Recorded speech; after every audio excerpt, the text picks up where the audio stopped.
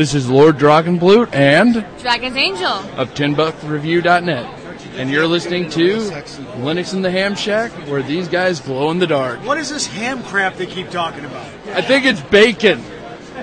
Or is it bacon where the vegans and the vegetarians eat? But we said bacon, not bacon lube, folks. Or bacon A's. No, bacon.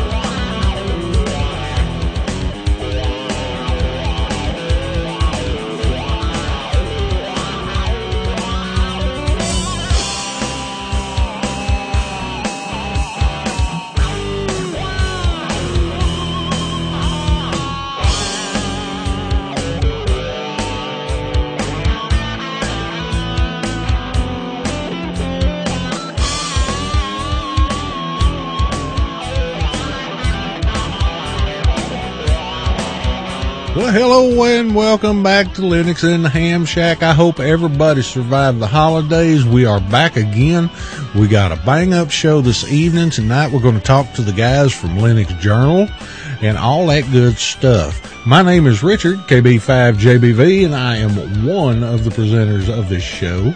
Let me send you over to the next state over to Russ, the other co-host. And we call him the other co-host because he's not me. Say hello, Russ. Hi, everybody. I'm live in Arkansas tonight in the upside down part of the United States. The United States has apparently flipped over in the last couple of weeks because we're getting temperatures we're not supposed to get, and this fluffy white stuff we're not supposed to get either. So everything's kind of upside down and gone to hell in a handbasket. If only it were that warm. But anyway, back to Richard down in Dallas, where it's probably unseasonably cool as well. Yeah, there you go. Take that, Al Gore. Ha ha! Global warming my foot. In fact, global warming all of me. Oh, what the heck. Anyway, take that, Al Gore. And in fact, we're supposed to have 0 and below temperatures down here. We haven't had weather like that, seems like back since the 80s. We had a week of below zero temperatures then. And, oh yeah, we've had that white stuff falling. It ain't accumulating. It's not allowing me to play hooky from work, but you can't have everything. So, we're going to move on along so we can try and give these guys a maximum amount of time on the podcast. So let's just dive right on into, feedback. So what do we got this time around, Russ? Well, we don't have a whole lot, but we do have some we can talk about.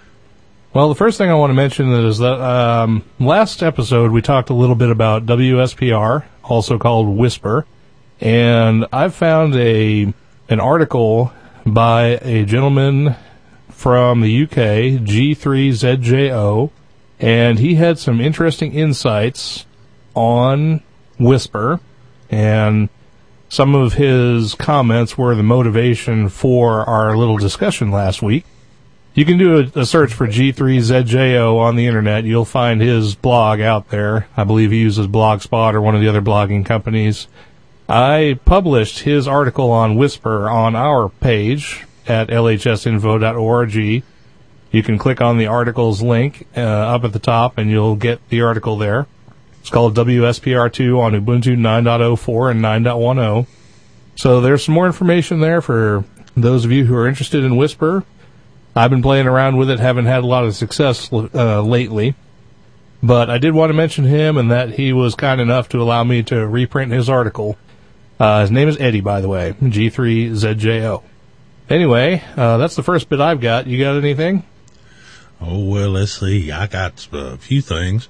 There's a guy named Don, WS4E, that wrote in. Well, I've heard of him. I think I've heard that call sign before. Yeah, that would be Don. That'd be Don? Don.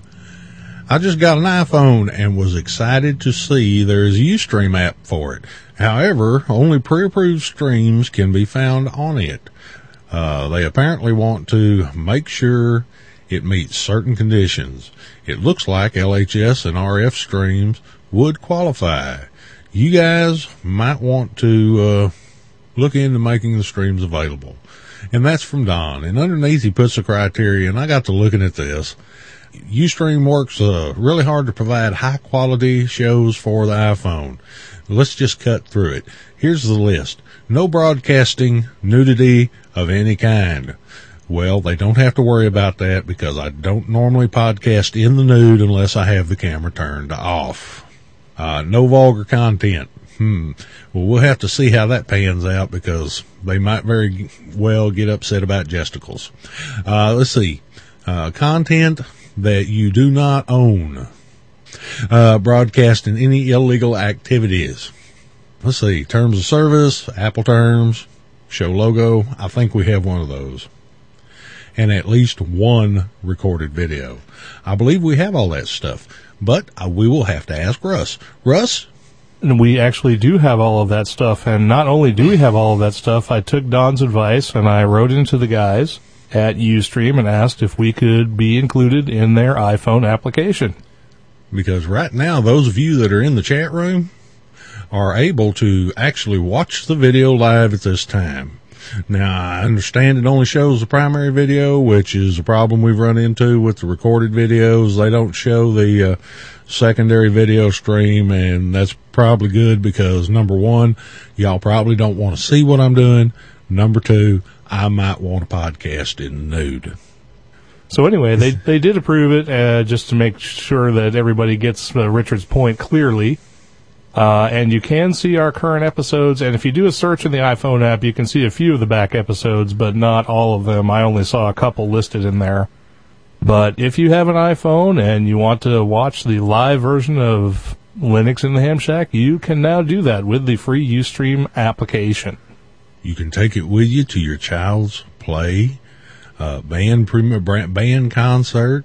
You can sit in a movie and watch it. Whatever you want to do, just take it along with you. We also have a ping back from, let's see where it was, on Linux Mint 7 refreshing. Apparently, VK5JFK decided to post some information concerning that particular post over at our website. Thank you, sir. We sure do appreciate it. All right, and one more as far as feedback. Here's an interesting one for you, Russ, and you're probably going to have to field it because I'm not that smart. This one comes from Paul over at the Teen Radio Journey podcast. And Paul says, my dad and I are having some issues with our file server here that used to run Ubuntu 6.04. We decided that we needed to just put a fresh install of the latest version of Ubuntu server on there. So we did. We made sure to put it on the partition separate from the partitions for the directories. Now that we have Linux reinstalled, we are wondering how we can view the files from the other hard drives and partitions and then recover and back them up so we can create a new file server. That's from Paul over at Teen Radio Journey. Got any ideas on that one, Russ? All right, Paul. Well, it looks like you did the right thing as far as making sure you kept everything on a separate partition and installing in a different place. Now, one thing that's not real clear from your email is whether these partitions are on two separate drives or not. If they're on the same drive, that probably wasn't the best way to do it, but basically, you just have to figure out where your partitions are. I'm going to assume for the sake of argument that you actually did this on two completely different drives, and that the new install is on one drive and the old install is on another one.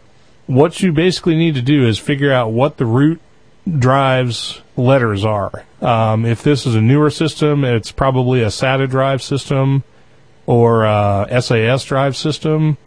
If it's older, it may be ATA type system or IDE. In either case, you're going to have two devices. If this is ATA or IDE, you know that the way the system is set up is you have a primary and a secondary controller, and on each of those controllers you have a primary and secondary hard drive. Well, if your new partition is on the primary controller, primary hard drive, then that's going to be /dev/HDA. If it's primary controller secondary, it's going to be /dev/HDB, and then you have HDC and HDD in the obvious order. So let's assume that you installed a new hard drive on the secondary controller, and that's where you did the install. So your secondary controller is /dev/HDC, and your new partitions are HDC 1, 2, 3, 4, 5, so on and so forth.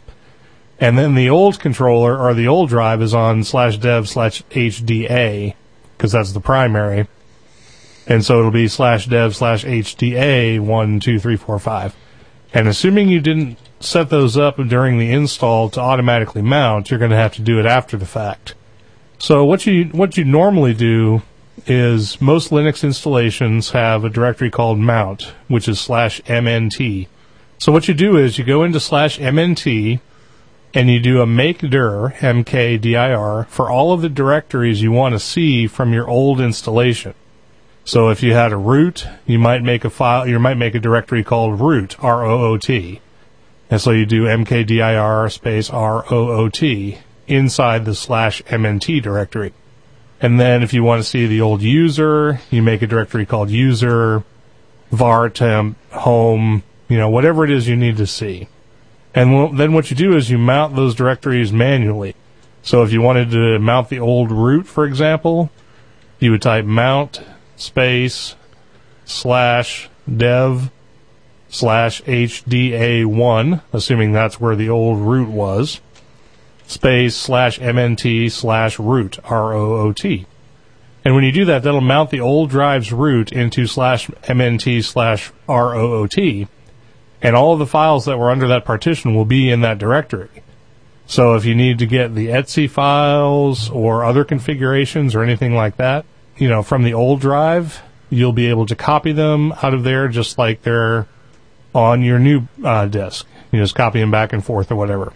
If you're using SATA or PATA or SAS drives, then you're going to be using /dev/SDA, /dev/SDB, so on and so forth. But basically, you can substitute SDA, whatever, for whatever you need. And if you're not sure which one is which, you can use the dmesg command, DMESG. And what that'll show you is a lot of boot log information. And if you look in the boot log information, you'll be able to see where your drives were loaded. When the kernel module is loaded for your drive support, it will tell you what device names it used. It'll say, I found /dev/HDA, I found /dev/HDB, or whatever it happened to find. You just have to search for that information in dmesg. You can do dmesg with a grep, DMESG with a pipe, and then grep for HDA or SDA or just SD or HD. And that information should show up. So it's pretty easy to figure out where your partitions are. You just use the mount command, MOUNT, with the directories you've made inside the /mnt directory. And that's where you mount all your old stuff. And then you just copy them from the old place to the new place if you need to make any changes to your etc files, or if you want to recover anything from your old home directory, or anything you need out of your old var directory, or whatever it is you need from the old hard disk. That's pretty straightforward, and that should do it for you. And I think I've covered most of the bases, but if I didn't hit exactly on the topic, just go ahead and email me back, or email us back, and we will address this further. So is there anything you want to add to that, Richard? No, that pretty much covers it best I can tell. Thank you for writing in anyway, Paul, and I hope you get it taken care of. Yes, if you continue to have issues, get back in contact with us. Okay, that pretty much wraps up feedback. Is there anything else before we move on to our interview with Sean and David, Russ? I just had a couple of little housekeeping things. The first one is that I got a Google alert for a Twitter mention we got a few days ago from Tim LS, TIMLS, who mentioned that he was going off to listen to the Linux in the Ham Shack podcast. So I wanted to thank him for that. For any mention on Twitter of Linux in the Ham Shack is good by me.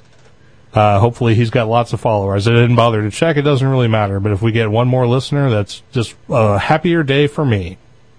And then the other thing, go ahead. No, I was going to say that all of you guys that are on Twitter, go out there and write a little status about going and listening to Linux in the Ham Shack. And for everybody else, or once you've done that, wait for somebody else to do it and then retweet them. Let's see if we can lock down Twitter with listening to Linux in the Ham Shack podcast.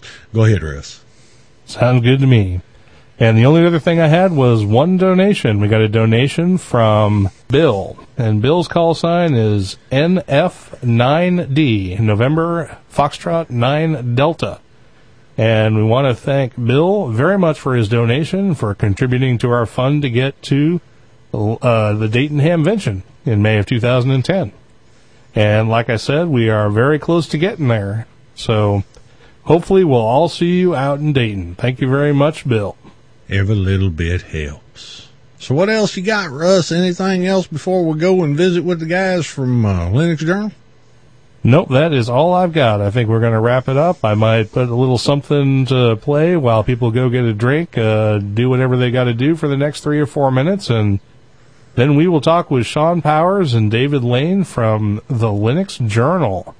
Bunch of good guys, and we'll have a good conversation with them, I know. We'll be right back.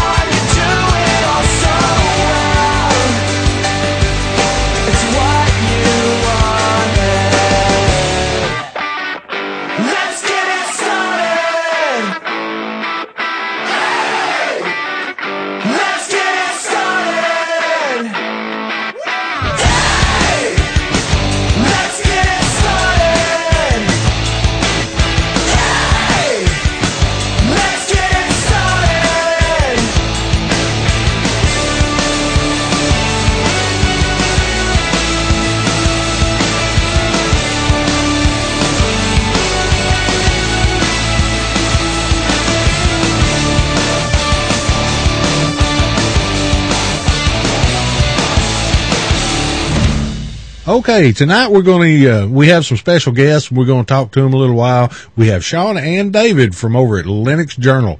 Linux Journal recently did an issue that had a lot of amateur radio content in it. They've added some stuff over there, and we're going to chat about that kind of stuff tonight. Hello, Sean and David. Hello. Good evening. Well, it's good to have you guys on board this evening. And since Russ cooked this up, I'm going to kick back a little bit and let him get started. Go get him, Russ. Actually, Carly is the one who's cooked this up. She planted the seed. If I remember right, Carly is the editor of Linux Journal. Yes, no? Someone confirm? Publisher. Publisher. She's the publisher. All right, publisher.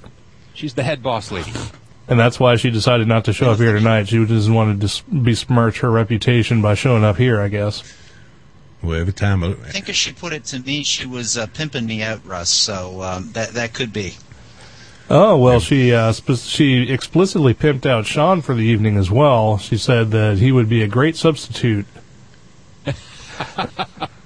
So people would rather listen to Sean than her any day, I guess. Well, I don't know. I guess we won't know this time. We may find out sometime in the future. But anyway, I could do my Carly impression if you like. Oh, sure. No, actually, I don't have one because she's my boss, and that's just not wise.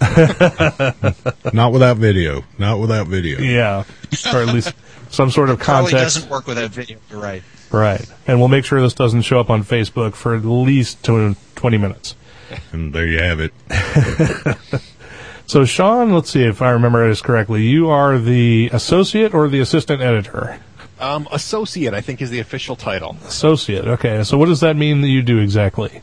That means I do anything that's required. I have a column that introduces the issue, and actually David did the column for our ham issue, the current issue.tar.gz. It just introduces what the issue's about, and a couple other small pieces in the magazine. And I do videos for the web. So you want me to do a video impression of Carly? Be careful what you wish for. And again, pretty much anything that is required around Linux Journal. That's what associate means. Actually, I've seen the videos, and most of them are pretty good. Yeah, those are probably the ones the other guy does, Mitch. I don't know. Okay, so associate editor includes doing videos, writing articles, and showing up on Lane podcasts. So great. Good to hear from you there. David, I know you were responsible for a lot of the ham radio part of this, being that you're a ham radio operator and all, and had a lot to contribute to the ham radio articles in the ham radio issue that just came out. So what else do you do for Linux Journal? Well, I'm actually a hanger-on, if you will. I stumbled into them sideways, and somebody thought that I might be qualified to make the occasional reader input to stuff, so they stuck me on the editorial advisory board. And along the way, someone got a hold of something I wrote and decided that I probably should be blogging for them. So that's what I've been doing for the better part of the year. And then Carly decided that she wanted to do a focus issue on amateur radio, and as I was the most vocal amateur radio member of the group, I was volunteered. Ah, well, that would explain that. Now, have either of you been with the magazine? I'm going to guess no, but have either of you been with the magazine long enough to know about the first issue? Because as I understand it, the first issue was all about ham radio as well. Well, the first issue is actually available as a PDF. I actually convinced Carly to scan it in. And I don't know that the focus is on amateur radio, but you have me curious now. If you go to store.linuxjournal.com, it doesn't cost anything. It's just where it's posted. And now I'm going to look because I'm very curious. So I'll let you know in just a couple minutes here. Keep going. And I will admit that I was not a Linux user when the first issue came out, so I haven't been with the magazine that long, although I've been a subscriber since 98 or so. So I've been watching it a long time, but it's been a fun ride. Well, that's good. I've been a subscriber since 2010. All right, we got another one. The thing of it is, I haven't actually had to subscribe until recently. It's nice to actually have the printed copies in hand now, so I can actually read all of them. And instead of the intermittent copies that I would get, I usually go to 4 or 5 conferences a year, and of course I pick up a Linux Journal every time I go. So I haven't really needed a subscription per se, but since we've had a lot more time to talk with you all over there and try and get involved in this ham radio stuff, I thought I might want to be a subscriber. So I actually went ahead and signed up, and I actually have my first copy right here next to me, which is the February Fabulous. 2010. And I actually read Sean's articles in here. Yeah, I think you had a couple. So this is kind of new territory for me, but I like the magazine quite a bit. I appreciate that. Well, don't spoil the ending for me. I haven't got my February one yet. Oh, okay. Interestingly, I do not have the issue that talks about ham radio, and nor have I read it. But I've heard all kinds of things about it, because everybody who podcasts that we listen to has done nothing but talk about it. Well, one thing is, you're going to hear some of it on some of the other shows too. I can't remember who it is over at Cranks is amateur radio operator, and that's one of the reasons he latched on to us there for a while. They were inviting us on all the time over there. But the word's getting around, and we've done the best we could to spread the word to our listeners anyway, because everybody needs some help. I consider myself fresh to Linux. I've only been messing with it for 4 or 5 years and not heavy duty doing it, but I was one of those that had to make a change. So now I've changed, and I'm working my way through it. But we find more and more of the radio operators are moving over that direction, because well, as Russ says, amateur radio operators are frugal, so Linux makes sense. In my case, I'm cheap, so Linux makes sense. You talk about our frugality. One of the things that I think we're going to see is as the support drops off from the Redmond operating system, we're going to continue to be running some of this ancient antique hardware, and Linux really just makes sense on this stuff. It will continue to extend the life expectancy of it, and for things like packet systems that basically are self-maintaining once you get them up and running. They don't need a lot of heavy-duty hardware, but you got to keep the OS running, and it's getting harder and harder and harder to sort of swap out parts. But with Linux, you can swap out the parts and upgrade the OS and have a pretty confident feel that it's going to keep running for you. Well, everybody that's been listening to this show, and I also do another podcast that is more amateur radio related, or less Linux related. And for all our listeners, they know that I've been working with a Dell Latitude laptop that's about 10 years old, which has about 128 megs of memory in it and a 5 gig hard drive. And of all things, I'm working on D-Star Digital with this particular machine, and it runs just as well as it runs just as good, I'm sure, as this 3 gig machine sitting on the floor over here behind me would, doing that kind of stuff. And since I guess we'll give Dan a plug. KK7 DS is writing this DRATS program. He's also has a repeater, a basic digipeater program that goes along with it. And that's what we're working with over here. But it is definitely minimal equipment, this laptop. So, that was another reason, because a lot of my equipment, if somebody's going to just go buy them a new one because they want a new one, I beg them for the one they're going to get rid of, because I can still get several years out of it. Here in Prince William, we just stood up a D-Star gateway, and D-Star runs with CentOS as its underpinnings, and we've got it running on an old desktop. I'm not even sure how many megahertz are in the thing, and a simple VNC connection into it. It runs headless. It doesn't need a lot of RAM on the box, and we can manage it externally and remotely, pretty much painlessly. And one of the things we're finagling around is trying to figure out how we can do a D-Star digital connection and manage the gateway that way, vice having to have an internet connection with all the inherent problems there. So something to look into, but certainly the capabilities there, and with the Linux operating system running underneath it, gives us the flexibility to do what we need it to do. Well, exactly. Among other things, I'm writing a couple of scripts here and there to reformat stuff to go out as beacons on the D-Star Digital and that kind of stuff. I've heard a lot of good things about that new gateway software, and I was made aware it ran on CentOS. But I can't get my hands on a copy of it to play with it. The old boy that's in charge of maintenance on the closest repeater to my house, he just won't cut loose with a copy of it. So Russ is over there shaking his head because we've gone right off track. He's over there drinking his antifreeze again. Say something, Russ. I can't. I'm in the middle of drinking my antifreeze. No. Well, last time it was Windex. This time it's antifreeze. Well, it's great. It's the only thing that keeps me going these days. Anyway, so I know Sean said he was going to dig around in the store and see if he could find that first episode. Did you manage to dig it up? I didn't in the store. There was a PDF of it somewhere, but every article ever written in any Linux Journal magazine is on our website. So I put a link here in the chat room, both to that first issue and also directly to the article on ham radio that was in the very first issue. You're absolutely right.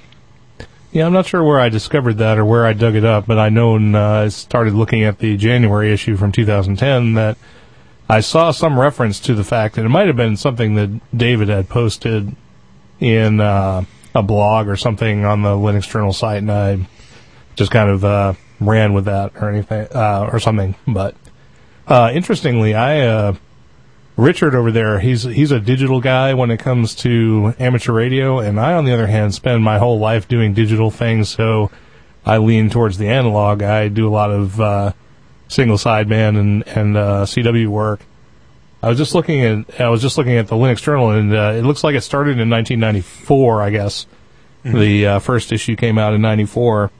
And interestingly, 1994 must be one of those grand vortex years or something, because that was the year I started both amateur radio and Linux for myself. And I didn't realize that until I started looking at it. I was using, what was I using? Red Hat 4? 99, Red Hat 5? No, 94. Oh, 94, I'm sorry, that would be Red Hat 3. 3, yeah, Red Hat 3 is 3.2 or something like that, maybe, something around there. And I got my license I got my license in late 1993, and then started using Red Hat 3 shortly thereafter. I actually ran my first packet node, and I've said this before, so this is only for the two guys that are on the phone with us right now, but my first packet node was a Minix machine, and I guess Minix is still around. I haven't played with that since 1995. I haven't. Yeah, I must admit I haven't played with that at all. A quick web search shows that Minix is still around. It's version 3.1.5 right now. And the only reason I was running Minix, and I don't think I ever said this before, was because Linux doesn't run on anything previous to an i386 architecture. Minix will run on x86s. It's similar to Linux, but it'll actually run on really early Intel chipsets. Well, the reason it's so similar, Russ, and I'll take this opportunity to slap you upside the head for it, is because Linus based it on Minix. I think I knew that. I'm sure I said that once before. Well, who says we're supposed to know this stuff? We're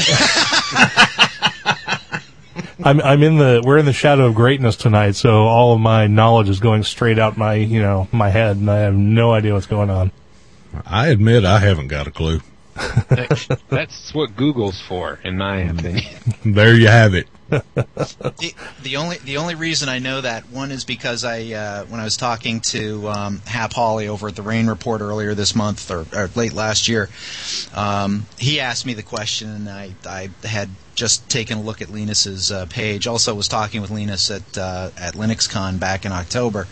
But Linus put out a very good book a couple of years ago about how he sort of got to where Linux became a real operating system, and it was quite a fascinating book. And when you take that with Under the Brim, which is the history of Red Hat, together, it really gives you sort of the early days of the Linux movements and how we sort of got to where we were around year 2000. And really, those two books together sort of give you a really good overarching view of where we can potentially wind up going. Now, see, that's why we have guests on the show, because these guys read books. Well, I have to read books because I just bashed e-readers just yesterday, so I won't. So I have to go back to reading paper. All e-readers? You don't like any of them? You can read my current post at the Linux Journal, but I'm not impressed with them right at this moment. They've got a ways to go yet. Take a hammer to your Kindle. Take a hammer to your Kindle. You just got the wrong one there. I mean, I know this is going off topic, but doggone it, I love my... Oh, no, we never said a topic, so, you go ahead. Okay. To be quite honest, I actually got my hands on a Kindle this morning, and I performed some of the same tests that I performed on the Sony over the weekend, and I'm still not convinced. The performance, the legibility issue went up a little bit. It was a little easier to read, but I still had to zoom in on some of the articles in order to read them. The rendering of the PDFs was still marginal on some of the PDFs. I mean, the ones I was having trouble with, I was still having trouble with. And the speed factor was a little faster, but not by much. So I'm still not sold on e-readers as a technology yet. I think the potential is there, and certainly from my perspective, what I wanted them for, and as I spelled out in my discussion, I'm looking at them more as a document management tool, not a replacement for books. One of the things that is near and dear to my heart is emergency communications, and so I'm constantly having to carry documents and manuals and response guides and that sort of thing, and having an e-reader and that sort of stuff available on an e-reader to me just sort of seemed like a magic fit, because they've got that long-term battery life, and you don't have to you don't have the overhead of a CPU starting up and all the things on a laptop or even a netbook. And I was really looking forward and hoping it would be successful, and it just didn't pan out for me. So I'm going back to having to carry a small binder of manuals and ICS forms and all that stuff that the Aries folks need to carry with them to emergencies. I'll have you know, I have a 3-inch binder that I carry in my Go Kit. It's got everything, buddy. I was an assistant EC until they did a restructure in our district. So I understand exactly what you're talking about. Of course, the guys over at the Bert and Ernie Action Show say the Kindle's the greatest thing that ever happened. So those guys clearly have no clue, because I have nothing but bad things to say about the Kindle, and I don't even own one. But, of course, if I did own one, I probably wouldn't badmouth it quite as bad.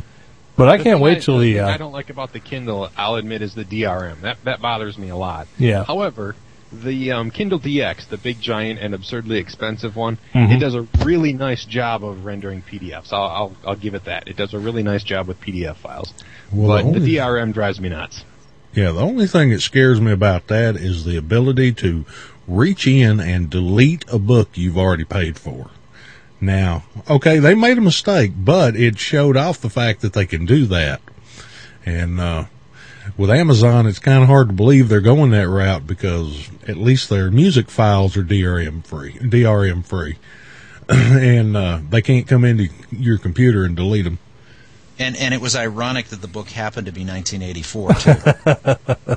It was. Yeah, a little bit of a bad call there, but what are you going to do? I guess they should have let somebody know before they started wiping books out, especially ones about Big Brother. But yeah, what are you going to do? I can't wait till the ebook technology comes of age, though, because it would be nice to have all of my sysadmin documentation in one PDA type format, especially one, even if it's kind of like a tablet PC kind of thing or an ebook. The ebooks are nice because of the longevity. I mean, basically, if you're not doing a page refresh, they essentially use zero power, which is a great thing. But when that stuff comes of age and you can actually have all of the information you need right at your fingertips, and extraordinary battery life, not looking at anyone who has terrible battery life, Apple. But as soon as that stuff comes of age, I'm going to be really happy. Well, one of the things that I'm chomping at the bit at, besides being able to carry my manuals and my EC stuff, is I have a stack, literally 3.5, 4 feet tall, of O'Reilly books that I live and die by. I mean, there's stuff that's buried in there, those nuggets that you need, and I quite often move from office to office, taking 30 boxes worth of my library with me from office to office, just so I have access to those books. And being able to have those electronically is something that I'm just chomping at the bit to get.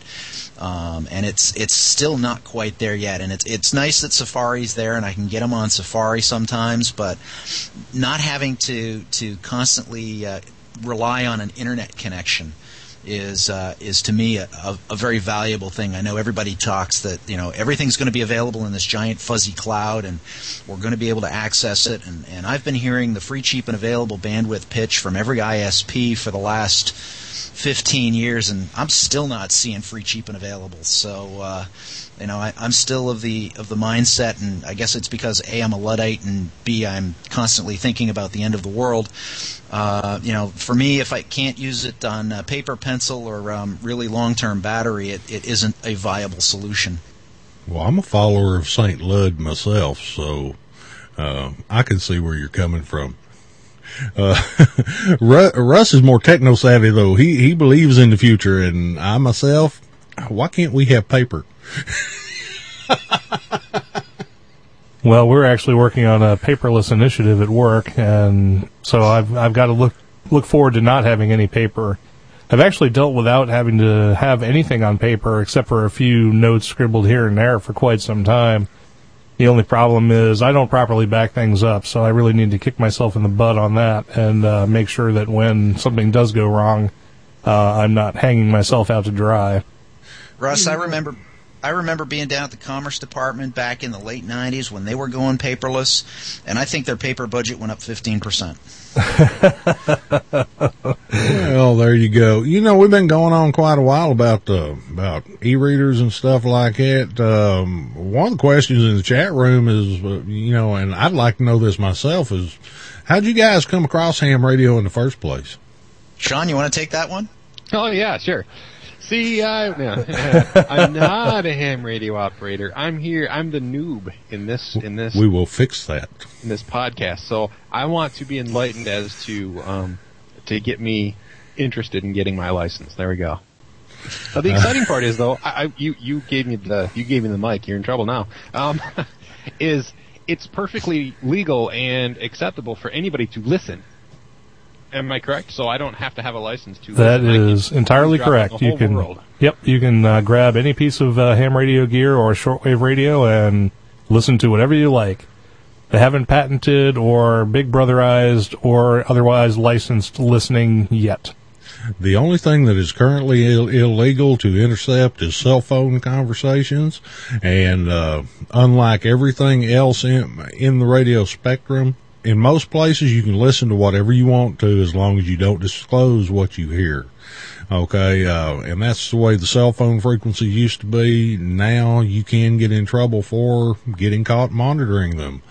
That's one of the reasons that Radio Shack and other places don't have cell phone frequencies in their scanners anymore. But yes, you're correct. For the most part, you can anything you can listen to without a license. See? That was easy.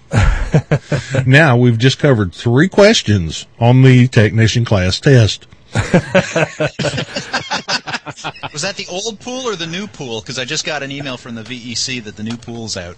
I haven't checked the new one yet. I'm bad. Well, that's okay. As I say, I only just got the email myself. From my perspective, like all good son-in-laws, I was trying to find a way to ingratiate myself with my father-in-law, and I was down visiting him one afternoon, and it turns out that he himself is an amateur, and he had a whole stack of QSTs, and there being nothing to do in the south of Florida in March, I was sitting back and reading QST. And found it to be rather fascinating, and I've always been interested in communication. I had a Coleco CB40 growing up, which will tell you how old I am, and was always interested in that sort of thing, and never really had the opportunity to get licensed when I was living in Canada.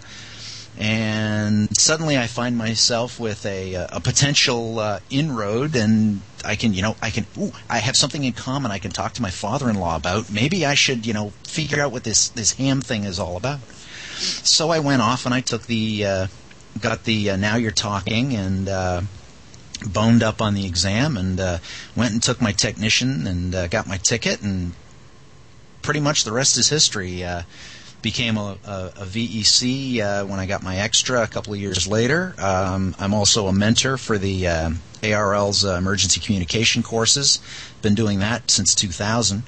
So that's kind of how I fell into it. Yeah, those ARECC courses, I'm glad you mentioned those. I got in on the grants, so I took all 3 of them for free. But everybody ought to have those under their belt. Well, also, we got asked in the chat room, you said you were an EC. What state and county? I think I can give it a guess, but go ahead. Well, all you have to do is look at the cover of the January 2010, and it'll be answered for you, because the Penguin's wearing my badge. I am the emergency coordinator and the RACES officer for Prince William County, Virginia. Well, there you go. 30 miles outside the District of Columbia. So we have a really big target painted on our foreheads every day. Well, as long as you keep an eye on the airliners, everything will be wonderful. Yeah, we're not worried about the airliners anymore. Now it's buses, trains, and the occasional IED. Hey, you know what? You're right. He is wearing your name tag. Yeah, there's actually a story behind that one too.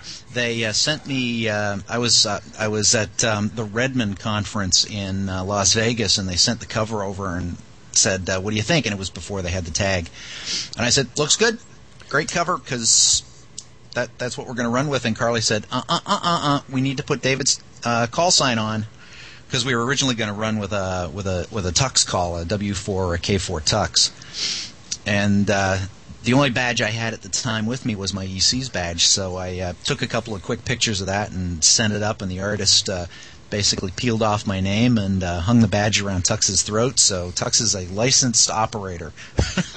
Well, there you go. Or as my daughter says, "Look, Daddy's a penguin." That's right. He can't be K5TUX, because we already know where he's at. Yeah. Well, we were going to use a 4 call since I'm in 4land, so. And I think K4TUX was open. I think W4TUX is taken. Well, there you go. Well, see, that brings us to emergency communications. That's one of the things that interests me. That's one of the reasons I'm really in the hobby still to this point. Putting all the side stuff to the side, the podcast, which is kind of an Elmering thing for me, and everything else. You are in a position to use Linux in emergency communications, so has that benefited you in any way? I hate to say we are trying to get our hands around just basic phone communications. One of the issues that we wrestle with here in Prince William especially is that there are a number of agencies to which we have to answer both as amateurs and as emergency responders. And we've gotten a great deal of support from our emergency operations group in Prince William, and Pat Collins and his team have been, they understand the value. And the next thing we've done is we're working to get Packet reestablished in this area. It kind of fell off after 2000 as people sort of went away from Packet. And there is a resurgence of Packet, but we are also fighting the WinLink issue. And I won't go into my personal feelings of WinLink, reinventing the wheel. But I think that there are advantages to Linux that we haven't explored yet. And one of my goals for this year, as I talked about also in my blog, is to get more in tune with software and how it can make my job easier.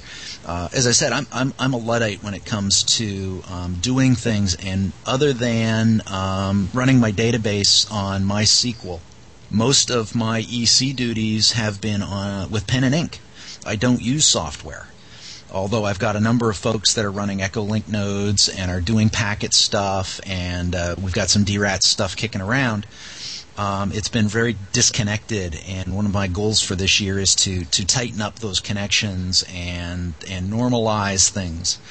That being said, the Marine Corps Marathon, which runs here every October, a gentleman by the name of Brian Gelb, and I forget his call sign off the top of my head, managed to build a medical tracking system so that the various aid stations can input data into a packet system, and then it goes via D-Star into the database so that TopDoc has basically real-time access to all of the medical issues on the course during the event, and that's all Linux-based. He wrote the interfaces for that using, as I say, a combination of D-Star and MySQL and some other stuff about, I want to say 5 years ago, and they've been using that repeatedly ever since. So they've got, IM running over D-Star in the background, or originally it was IM over Packet, now it's IM over DD on 1.2. But that's all Linux-based with whatever client happens to be front-ending it, whether it's a straight terminal session or even a Windows IM client. But the whole back end is a Jabber and MySQL-based enterprise.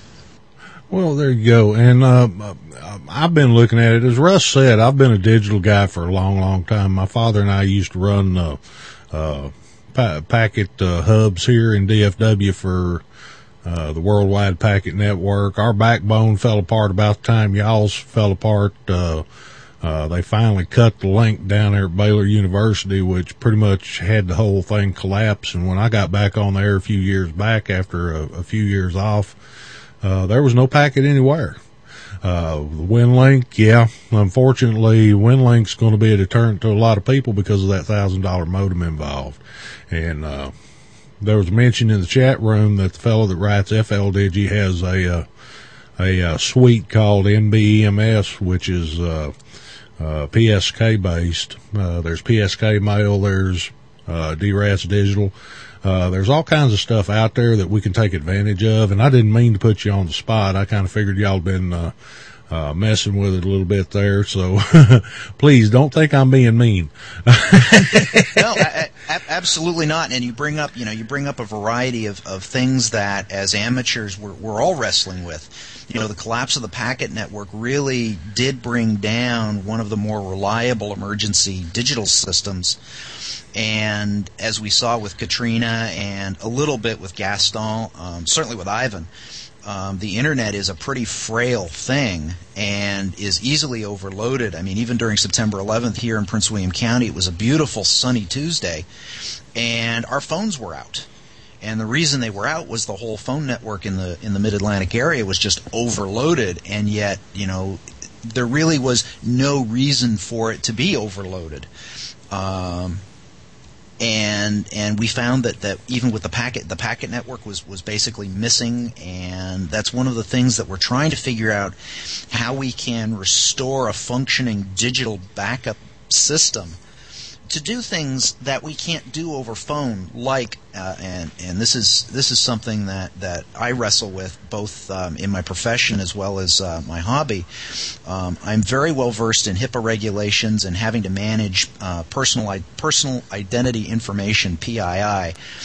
And one of the issues that the medical examiner is going to constantly wrestle with is how do they get the information about the deceased to the people they need to get it to without putting it over a system that isn't working, like the internet or over fax lines. And they look to the amateur network to pass it, and we can't pass it encrypted because of regulations. So how do we, move that data around? So there's a variety of ways to fix it. Well, yeah, there definitely is, and it took a lot of work to get things back up here. And the fact of the matter is, we don't have the advantage of the HF packet networks or the AppLink networks like we used to. Put a message on, 2 to 3 hours later, it's across the country. A little bit longer than that, there's a response back, or even something as close as 30 miles away. So, yes, these are issues we struggle with. But here's what we need to do at this point. We've gone kind of radio geeky on these guys, and I think we should probably take a short break so Russ can play some music so everybody's eyes can unglaze. We'll be right back, y'all.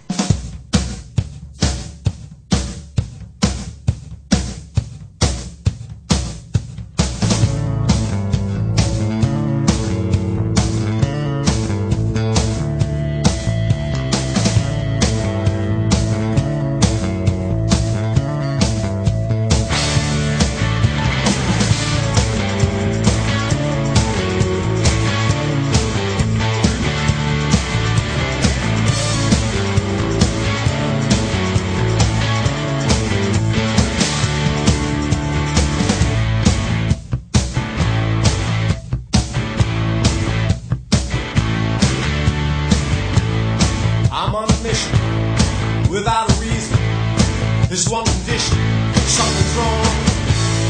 The fire's burning, it's in the oven. Something's burning, it's been too long. Run to the arms of Miss America. Run to the arms of Miss America. Here comes someone, looks like Elvis. He's come to save, he's come to take us in. Here comes John Wayne with his posse. He's come to save me. Let's begin.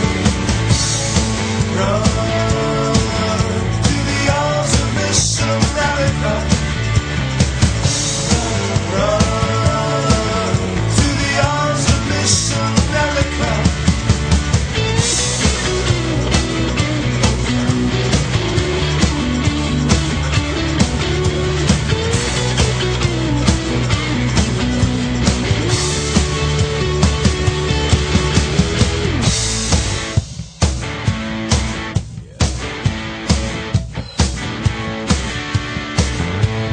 I'm on a mission without a reason. There's one condition I can't believe. I see the beauty in her graces, but I'm scared of what's beneath. Run from the arms of Miss America. Run from the arms of Miss America. Run.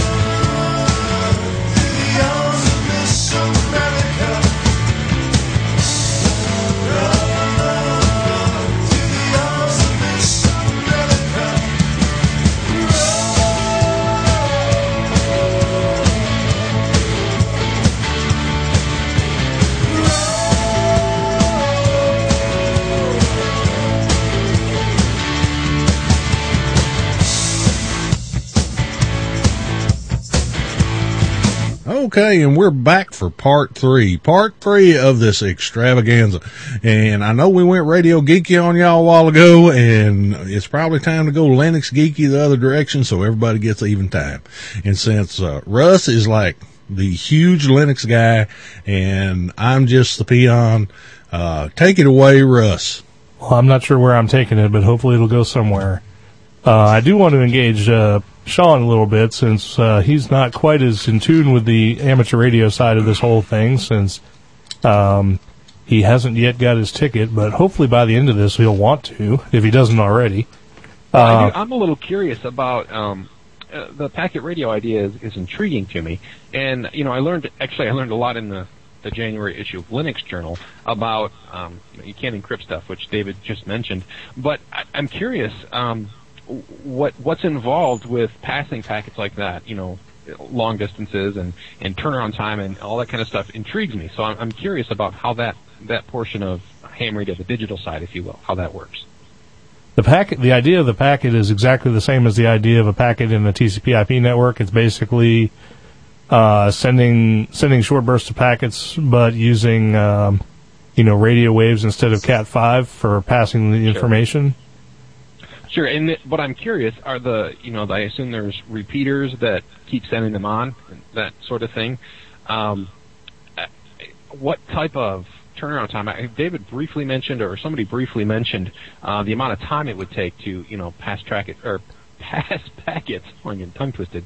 For example, across the country, say you wanted to, send. I realize the bandwidth is extremely low, but that kind of traffic. How robust or how powerful or lacking or is that kind of a system? Well, in the case of packet, or packet itself, packet radio, the bandwidth tends to be very narrow. Therefore, the throughput tends to be very low. I think 12 or 2400 baud may be as high as packet goes. You can there is some basic checksumming in a packet, but there's nothing robust as far as error control. There is some basic header information. Things usually pass pretty well, though. Packet radio tends to exist in the VHF and UHF bands, which are short distance bands over FM, which provide some pretty reliable radio communication. If you need to extend the range of a packet, they have what are called digipeaters, which work. The the same way as layer 3 router would work, just passing packets on to forwarding nodes to get where they ultimately need to be. If it's not simplex communication, if it's not a one-to-one interaction. I may not be explaining that as well as I could, and I'm sure David could fill in or embellish at this point. Yeah, pretty much you've hit the high points.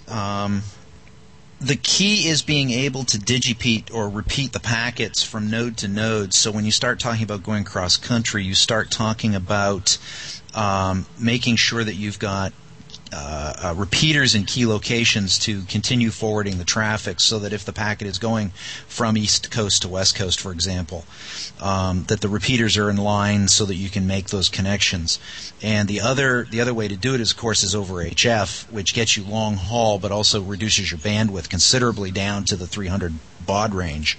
Most packet, when you think about packet, you should really think about Telnet and store and forward old-style mail, rather than web pages. We're not talking web page traffic here. We're talking small messages of a telnet or email variety, rather than large flash pictures and maps flying around.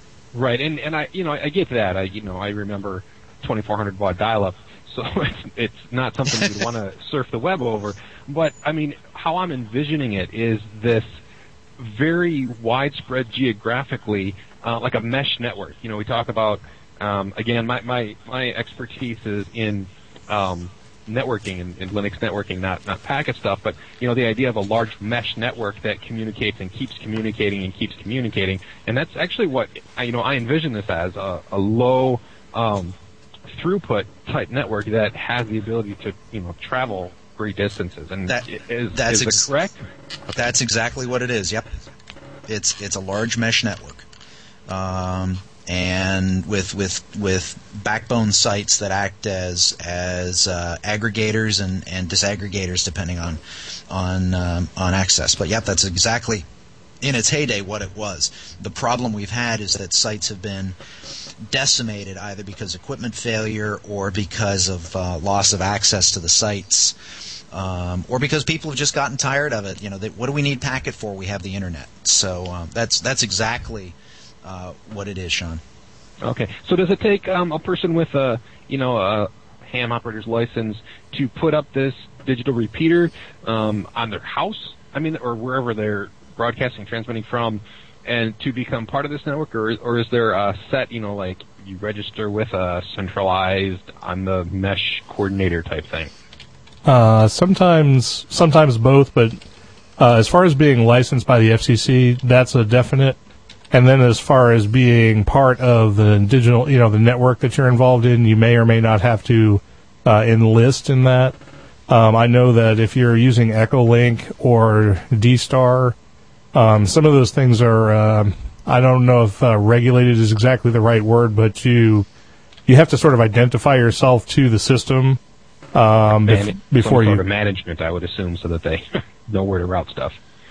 Right. Some of that stuff is usually handled by the protocols themselves. In the case of Echolink and D-Star, you basically just kind of you put yourself out on the network and sort of identify yourself as being in a certain place, and identify yourself as being a place where traffic can pass, and then the rest sort of handles itself. So it's not a matter of two people discussing it and getting it set up in that way. It's just sort of a kind of an IPv6 view of the network, maybe, where there's a lot of auto configuration going on.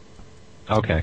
But as far as licensing, yes, if you have something that's operating on the ham radio bands anywhere and it's going to transmit, then yes, you have to be FCC licensed to get at least that far.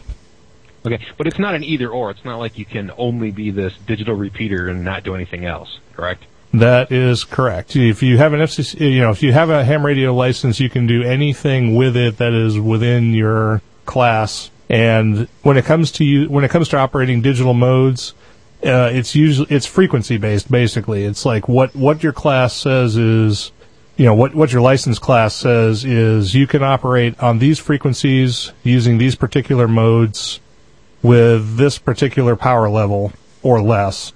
Within your license class, you can do any of those things, and it's usually not a singular thing. There are some bands that only allow, a single type of communication, like Morse code or something like that. I mean, there are some restrictive bands, but for some of the more heavily used bands, basically just different parts of them are allocated to things like packet, things like digital communications, things like CW, and then things like voice. Okay. I have another question. Go ahead. Well, I was just gonna add one more piece to it, Sean. When you talk about management, like most things in amateur radio, there's a lot of gentlemen's agreements, and so it's been agreed that this frequency allocation space will be used for packet radio communications across the region for emergencies, for example.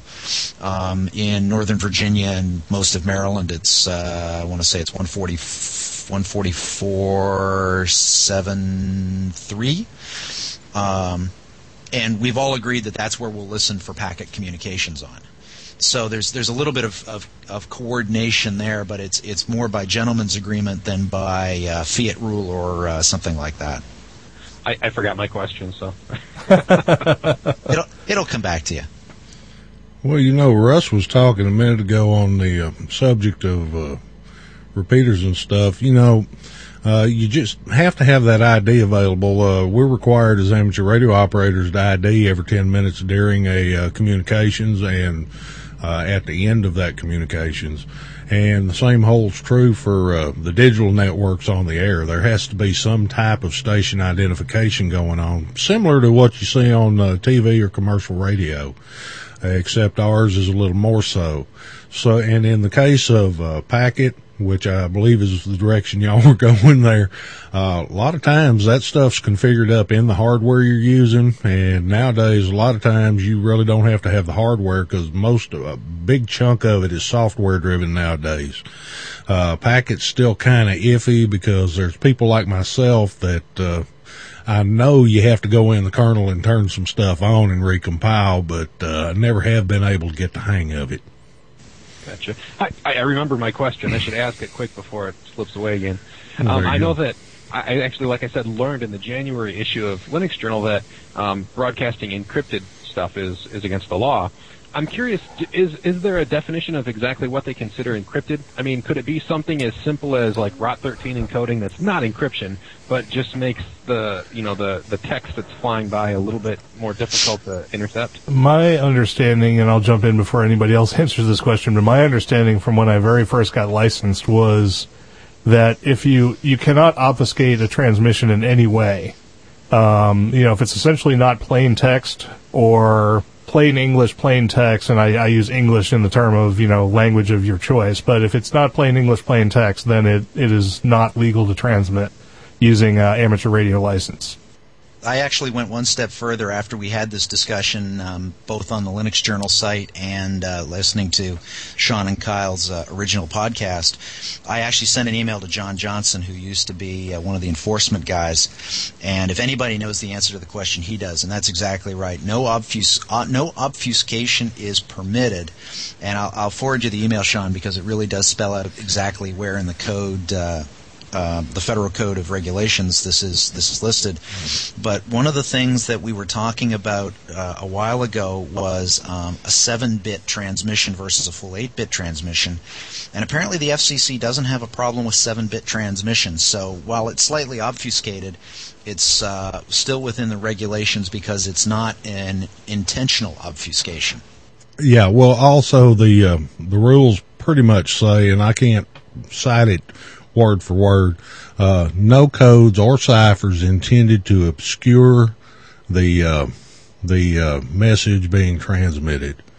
Now, what that boils down to in real life is that if a way to decode that transmission is freely available, which it is in the case of all protocols used on amateur radio, including D-Star, if there's a off-the-shelf, easy to get your hands on way to decode that particular transmission, then that doesn't fall within that criteria. It's like packet radio is AX25, which has been a common protocol for years. And you can go buy a TNC off the shelf or get a piece of software that can decode the transmissions on packet radio. Well, it's pretty clear that I think in terms of computers, we all understand that encapsulation is not encryption. You can encapsulate your message in any way that is freely and easily decodable. You just can't encrypt something within the encapsulation. So, yeah. So Rod 13, simple though it may be, would be considered obfuscation. However, I could probably communicate in Klingon with all my Star Trek buddies, and that would be fine. As long as the control operator of the repeater that you're using speaks Klingon. And there are special rules that deal with things like repeaters, because they're owned by, because they operate in what's called unattended mode. They're licensed to a particular individual who's not, obviously sitting there every minute of every day to identify every 10 minutes. So there are special rules that allow to unattended communications where you can have an ID automatically generated. And as long as the ID is legal for the frequency that you're on, it doesn't have to be in the same mode. You could have a repeater that, and this happens a lot, where it's FM voice communication, but the identification is done with Morse code because they're both legal on that particular frequency. And it could be any kind of communication that's legal on that frequency. So if it was PSK31, you could identify PSK31 if you really wanted to, or some other bizarre way. And that's not considered obfuscation because it's a well-known encapsulation, a well-known mode, and legal on that particular frequency. While Sean is pondering his next question, let me jump in here real quick. One of the things that we're talking about at the Virtual Ham Shack, which we've stood up at the Linux Journal, is software-defined radios, and we're looking to get more information and more people interested in Linux-based software-defined radios. So I throw that out there as an area that stands to have some really exciting growth here going forward in the Linux field. And amateur radio, and folks are welcome to drop by the Virtual Ham Shack, which is at LinuxJournal/ham, anytime, and comment and help us build a robust community dealing with Linux and amateur radio. Well, I'm pretty sure you guys have had an opportunity to be in touch with guys over at Flex Radio. Back in October, I was down at the Belton Ham Fest and spent some time talking to, let me see who I got here. Dudley, WA5QPZ, and Greg, WD0ACD. And in the process of standing there talking to them, I told them what show I was from. I was representing this show while I was down there. And, quizzed them a little bit about that. And they said they are in the process of building the software to run their software-defined radios on Linux, because I believe it was Dudley. No, it was Greg that told me that he's a Linux guy and he wants it to happen that way. So they're definitely taking notice and starting to move this direction also. That's good. I honestly haven't done a lot with software-defined radios, so I'm relatively a newbie in that area. But I know that several people had asked and shown interest, so I will pass that along. And if you haven't listened to episode 26 of this podcast, you might want to take a listen to it, because we discuss Flex Radio and software-defined radios as well. I'll do that. Excellent. Thank you. We probably should throw out a few more ham radio topics, and maybe Richard can think of a couple. But then I want to hit these guys with a couple of big things that are going on in the Linux and Internet world, and I want to get their take on them before we wrap up. Oh, no, not the big Linux Internet roll thing. Doggone. I was sitting over here looking at Part 97 about IDs. Didn't even have my mind on it. Well, there's just so much software, and I did notice in the particular issue of Linux Journal that there was a pretty good selection of amateur radio software looked at in some of the articles there. I see that FLDigi was represented. one of the logging programs. I can't remember which one at this point. One of the really good satellite programs, and several other things. I mean, there's more and more of this stuff coming along, and in fact, one of our regular folks in the chat room is WA0EIR Ted, who has several things that are in a bunch of the repositories concerning PSK 31 and some other things. What do you see as far as, do you feel as I do that even the guys that are out there programming are starting to take more of a notice of the Linux operating system, are starting to come over this direction to help the amateur radio operators get away from other operating systems they may not want to deal with anymore? I think we're going to see it more and more. I know that there is a certain degree of frustration dealing with some of the existing programs on the Windows platform, and there is certainly a lot of frustration in the lack of ability to do things. You mentioned FLDigi. One of the interesting conversations I had with the author of the FLDigi program, and if you read through the article, you'll notice that he went and rolled his own version of it. He took FLDigi and he thought it was great, but there was just a few things missing, and he sat down and coded and fixed it, if you will, to work the way he wanted it to. And I think a number of us, particularly a lot of the homebrew crowd, we're constantly tinkering with our radios. Why shouldn't we be tinkering with our software as well? And when we get the software presented to us in a black box, and just told to, here, run it, and if you got any problems, I might get around to fixing it later. That really sort of takes the wind out of your sails. And the other side of the coin, of course, is when the software falls out of maintenance, people stop maintaining it, either because they lose interest, or in the case of some good programs like UIView, for example, the developer is deceased and decided that on his death the code should be burned in effigy, and so it's literally a locked box now. You have an excellent piece of software that has basically gone end of life and can't be maintained. Whereas when you're looking at the Linux platform or open source software in general, it doesn't have to be necessarily Linux-based open source software. You can have Windows-based open source software.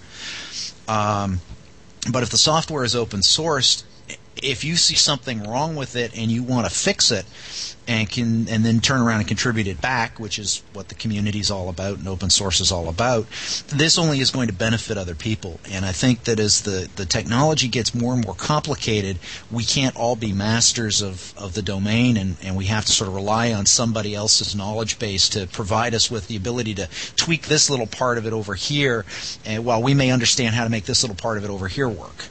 And I think we're going to see more and more of that as we go forward. We can all play well together, and that's something that's not been happening so much in the past. And that's one of the things I always think about. We build and tinker on our machines. We might as well build and tinker on our software also. I met a gentleman at Field Day this past year out at one of the Field Day sites who was running FLDigi. He was running a Windows version of FLDigi. However, he was a programmer and had the code and was modifying it to work the way he wanted it to. That's another reason that as far as the D-Star digital platform's concerned, I'm a big fan of DRATS simply because it is written in Python.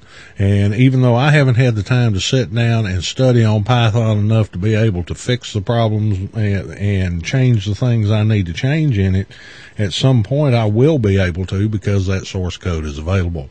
And this is something that even with those two particular programs would still be able to do with in the Windows version. There's so many other things out there that you can't. One of the things I gripe about most is old Simon over at HRD.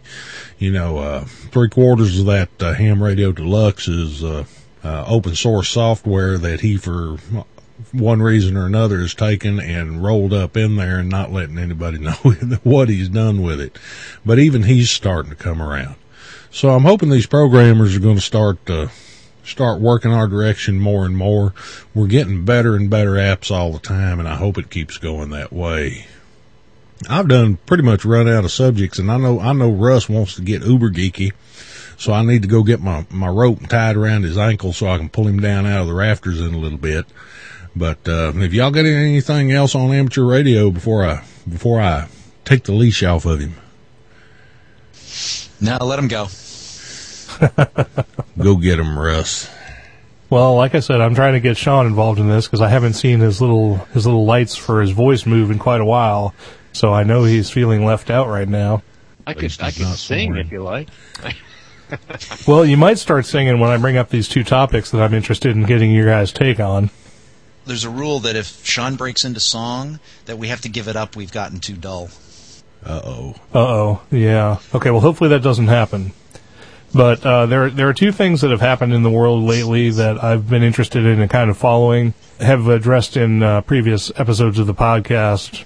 But now that we have a couple of these great guys from Linux Journal Magazine who are like all-knowing in the Linux world and about computers and things like that, I definitely have to ask you guys about them. And the first one I'm going to bring up, I was trying to figure out which way I should address it, but I'm going to bring up the new Evil Empire first. Basically, I've had my own say on some of these things, but I'm curious about your guys' take, and I want Sean to be the one who sort of takes the lead on these. But first of all, Google these days is doing a lot of things, and it seems like not a lot of them are worth doing, to wit, Google Voice and Google Wave. Google Wave, honestly, I mean, actually, since Gmail, I found very little to use about Google at all. But I honestly think that Google Wave is the first application that Google has put out that has been truly worthless. And I would like to find out from you guys where you think Google is trending to. I mean, has the thing just gotten so big that they don't know what they're doing anymore? Or are there just no more wheels to reinvent? Or, go ahead. Here's my take. And I think it was the January issue I actually wrote about Google Wave. I agree. I don't get it. I just don't understand Google Wave, where they're going. Now, in Google's defense, it is like pre-alpha invite only, but for a collaboration tool, it seems a bit silly to me to have such a closed system. If you want people to try collaborating, it's generally good if they can collaborate with people. So maybe Google Wave is going to be awesome. I certainly don't see how that's possible, or it just doesn't make sense to me. No, a lot of their other things, Gmail, again, I use it constantly. I have my personal domains forwarded to Google for Gmail.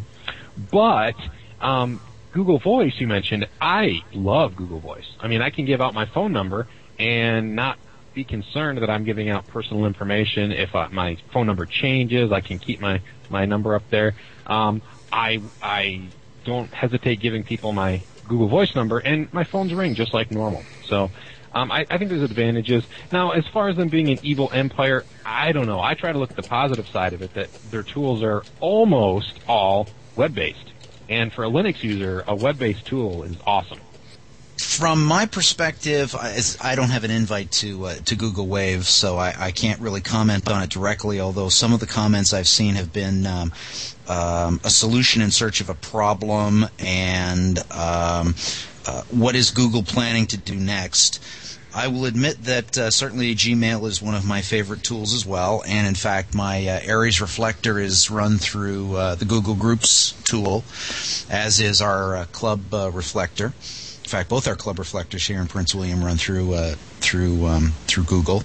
I've used the Google Pages feature to put up quick and dirty websites or to host large downloads, particularly before I got my my domain set up and running.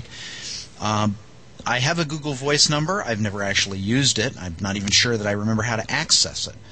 But again, as I've said before, I tend to be less positive about the cloud atmosphere, simply because I work in an environment where my access to the cloud is restricted or restrained or cut off entirely.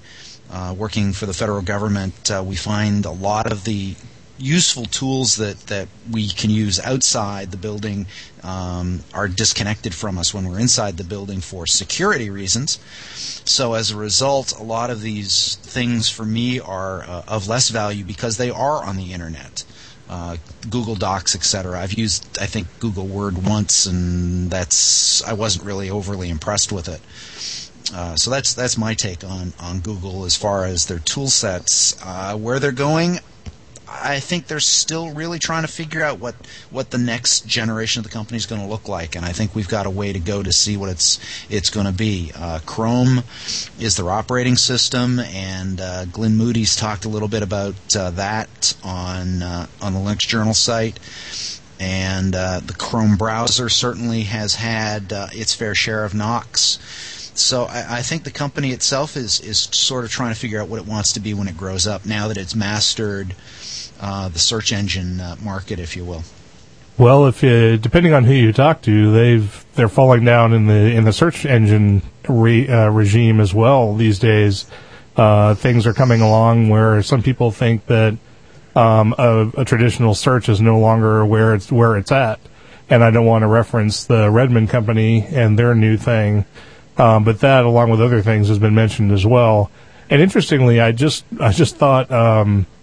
With Google Wave and some of the new stuff that's come out, they're just kind of backtracking. And I heard on another podcast recently that they've actually destroyed, or they've actually removed all meaning from the word beta, because all Google software is beta, and except for the one-page search engine thing that they've got going.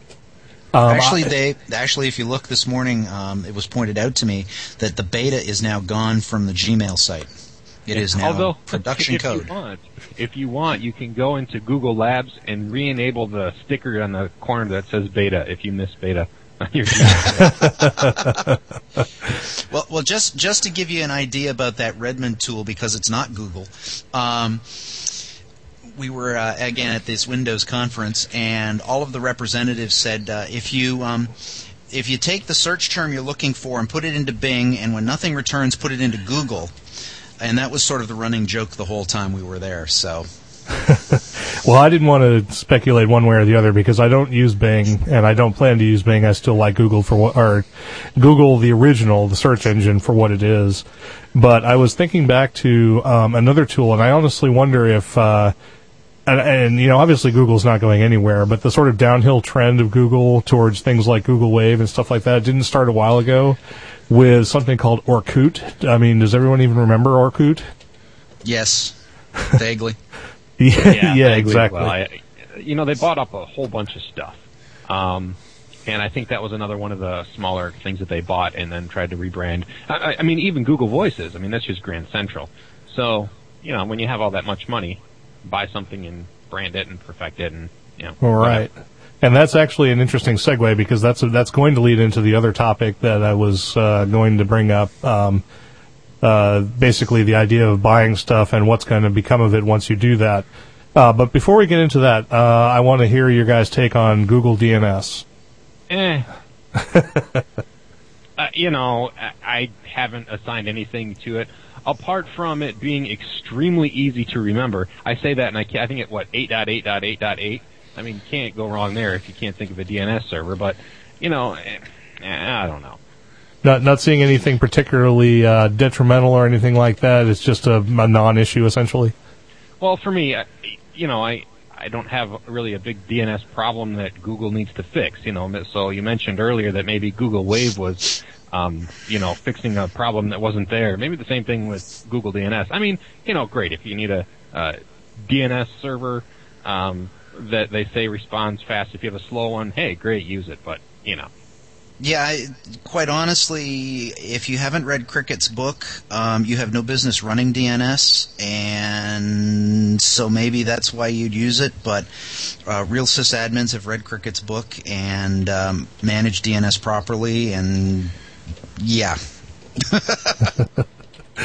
Okay, well, we'll go as that's a non-issue. So, Richard, do you have anything to contribute to this before I move into the second of the two topics I want to bring up? Oh no, y'all keep going. Everybody knows my opinions on some of this stuff. I went over and checked out in fact, I scrounged an invite from another podcaster for Google Wave. And unfortunately, if I want to talk to myself, I'll get on Packet. Good, a ham radio related joke. So Sean's sitting there going, that must have been funny, but I can laugh if you want. no, that's okay. Well, no, I always start on these things before everybody else does, so I end up being the only person on frequency. So I end up having to set up 2 computers, 2 radios, and a pair of whatever other hardware happens to be going on, and then talk to myself until I know everything's working right. So that's what that's all about. TNC. There you go. So you like to actually take 2 auto MDXing switch ports and plug them into each other and watch them go. I don't know what would that you said? We just lost him. All right, never mind. I guess no, I was lost before we got started, y'all. Y'all need to listen to the show more.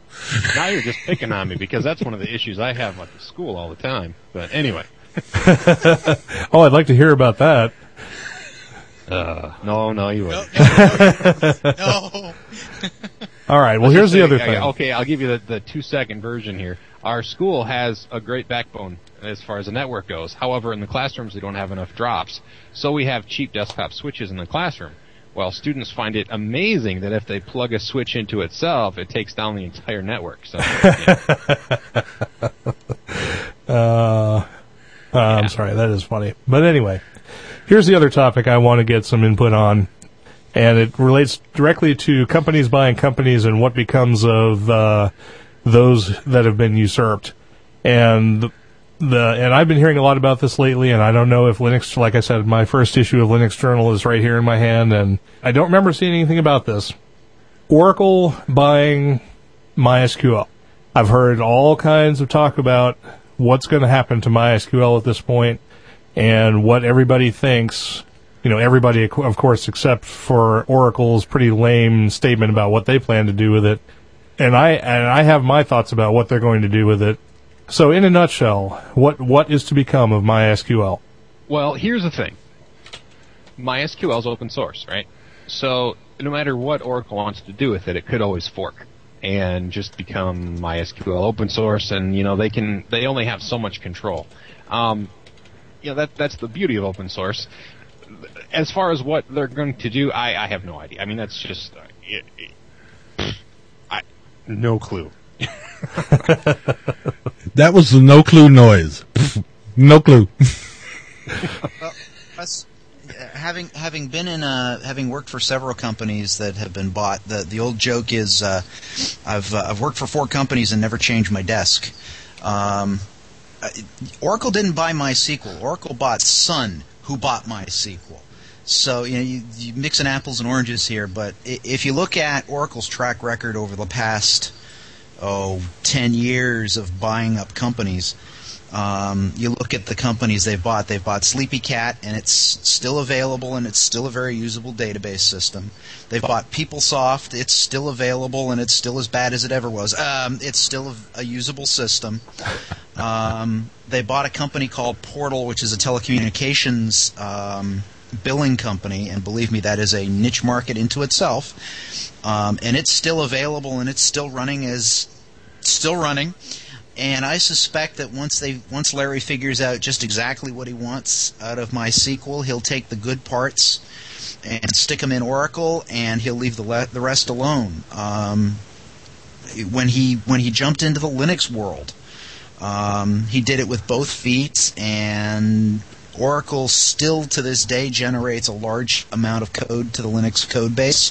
They also generate a large amount of code to the Java code base. So in some ways, it probably gives him a cadre of developers that understand what they're doing, and I suspect that we will see some of the good parts abridged versions of Oracle sort of find their way into MySQL.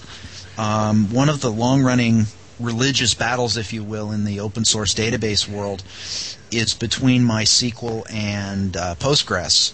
there are things that each database does well and each database does poorly, and they do them for the reasons they do them because those were the design decisions they made. But I think we'll see shake out here that some of the things that MySQL decided not to do for design reasons or for resource reasons, that suddenly they'll be able to do them because they have the design and resource capabilities with Oracle behind them. That's my prediction. I don't think this is a bad thing for MySQL. I think the commercial version will continue to be supported as a commercial version if it doesn't get rolled up entirely into Oracle Lite or Oracle the Next Generation or Oracle Short or whatever the marketing group calls it this week. There's been several of those sort of light and fluffy desktop versions that Oracle's churned out over the years. But I think the MySQL open source product will continue to exist, and it may go the route of Fedora, where Red Hat uses Fedora as its testing ground, just like ICOM uses its amateur radio market as its testing ground. The stuff that passes muster in the amateur radio market finds its way into the LAN mobile market. Similarly, the stuff that passes muster in the Fedora code base winds up in the Red Hat code base.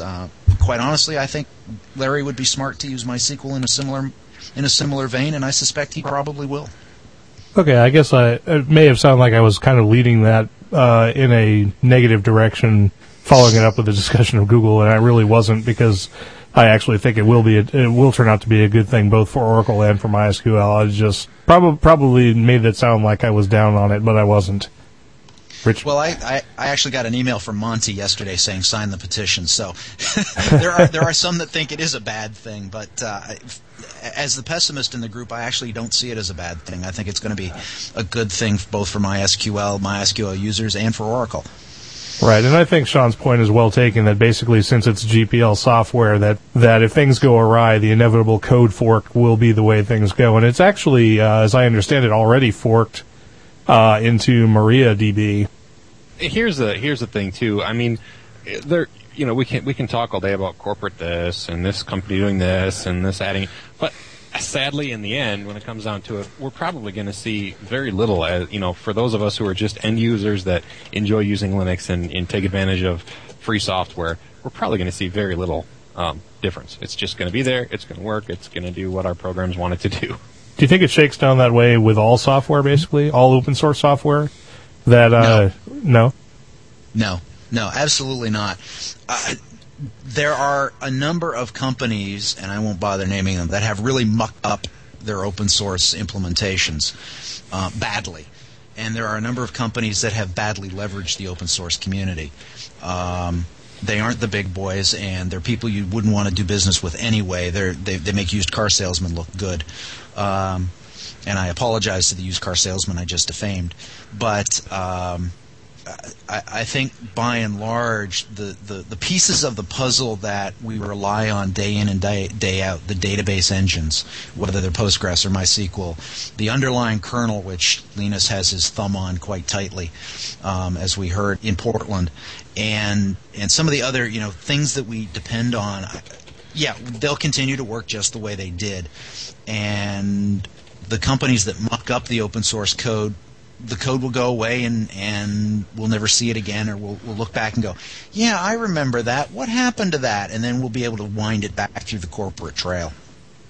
All right. Well, that was it. That was my going into the lofty universe of Linux open source and corporate greed, or whatever you want to call it. We're under attack by a sub here. Richard is supposed to be throwing a lasso over to bring me back to Earth. I was busy playing in the chat room and getting attacked by a submarine. It's a good thing I don't pay attention to half of the stuff that goes on around here, because we never get anything done. I know. The last time he paid attention to the chat room, he got to giggling so bad that we had to postpone the rest of the show for half an hour. But Russ is allergic to bacon. No, I'm not. I love bacon. So, Russ, have you pretty much played it out? I'll just let you run, man. Occasionally you just have to. No, I've definitely played it out, because at some point I have to edit all this down into something listenable, and I'm not going to make that job harder for myself. So I'm going to send it over to you. Oh, I see. So you're going to blame it all on me now. Yeah. Well, Sean and Dave, we have reached a portion of our program where it's time to pimp the magazine. So y'all jump in there and give them all the information, tell them what a great deal it is to have it laying around on your desktop, because all the women will think that you're just the absolute hottest thing happening because you have Linux Journal laying on your coffee table. All right, well, I'll tell you, the February issue, which you now have in front of you, I think, Russ, is the one that there's a child on the front, and nothing attracts the women like children, right? Right. Oh, it's so cute. It's for kids. No, but Linux Journal is it's a magazine for people at all stages of their Linux development. I like to think that it's approachable if you don't know much about Linux, and it's useful if you're a seasoned Linux veteran. I'm not good at the commercials thing, so linuxjournal.com is our website. You can subscribe there. You can get a digital subscription, or you can get a print subscription. It's a great magazine. We're a pretty interesting community of people, too. So if you're on Twitter, we're there. There's a bunch of us. And that's all I got. Well, I'll throw out as well the virtual ham shack that we've stood up for folks interested in open source software and amateur radio. It's also at the linuxjournal.com/ham, and I am the control op there for the moment anyway, till somebody comes along and decides they want to do it more than I do.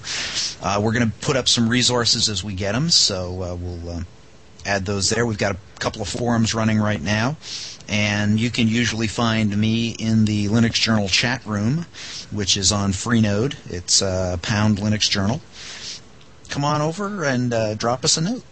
If you want to prove just how cool you are, we have a store with some awesome apparel and such as well. I got to pimp this out. We just mentioned it on our show, but if you're a Linux user and you want our Root Superhero t-shirt, it's our newest, coolest thing, and you just got to see it to appreciate it. And if you don't understand it, well, if you're a new Linux Journal reader, you will. Here, I'll link it in the chat room to check this out. See if it makes sense to you. Grab that link, Bill. And while he's pimping that out, if you run into me at a ham fest, you can get a Linux Journal amateur radio sticker. We've got the cover art on a sticker, so you can get that. All right, sounds good. Were either of you guys at Ohio Linux Fest? Yeah, I was a keynote speaker. Yep. Oh, did you stop by the exposition or no?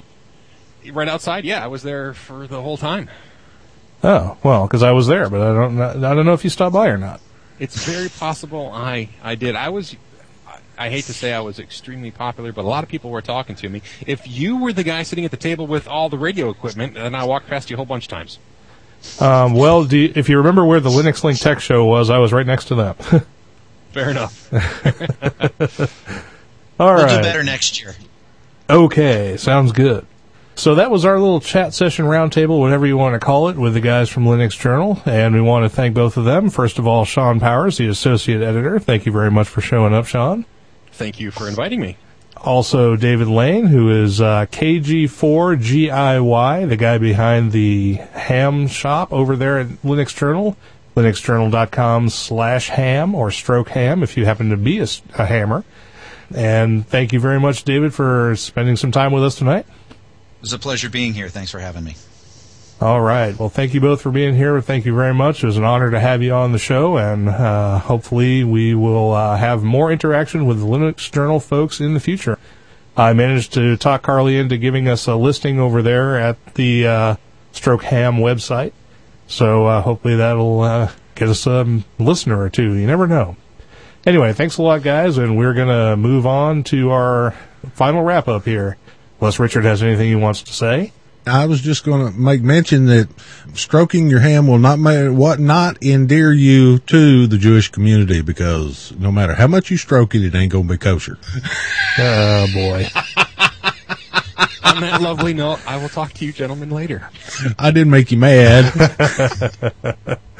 All right. Thanks a lot, guys. All right, bye. You're welcome. Take care. So this ends another episode of Linux in the Ham Shack.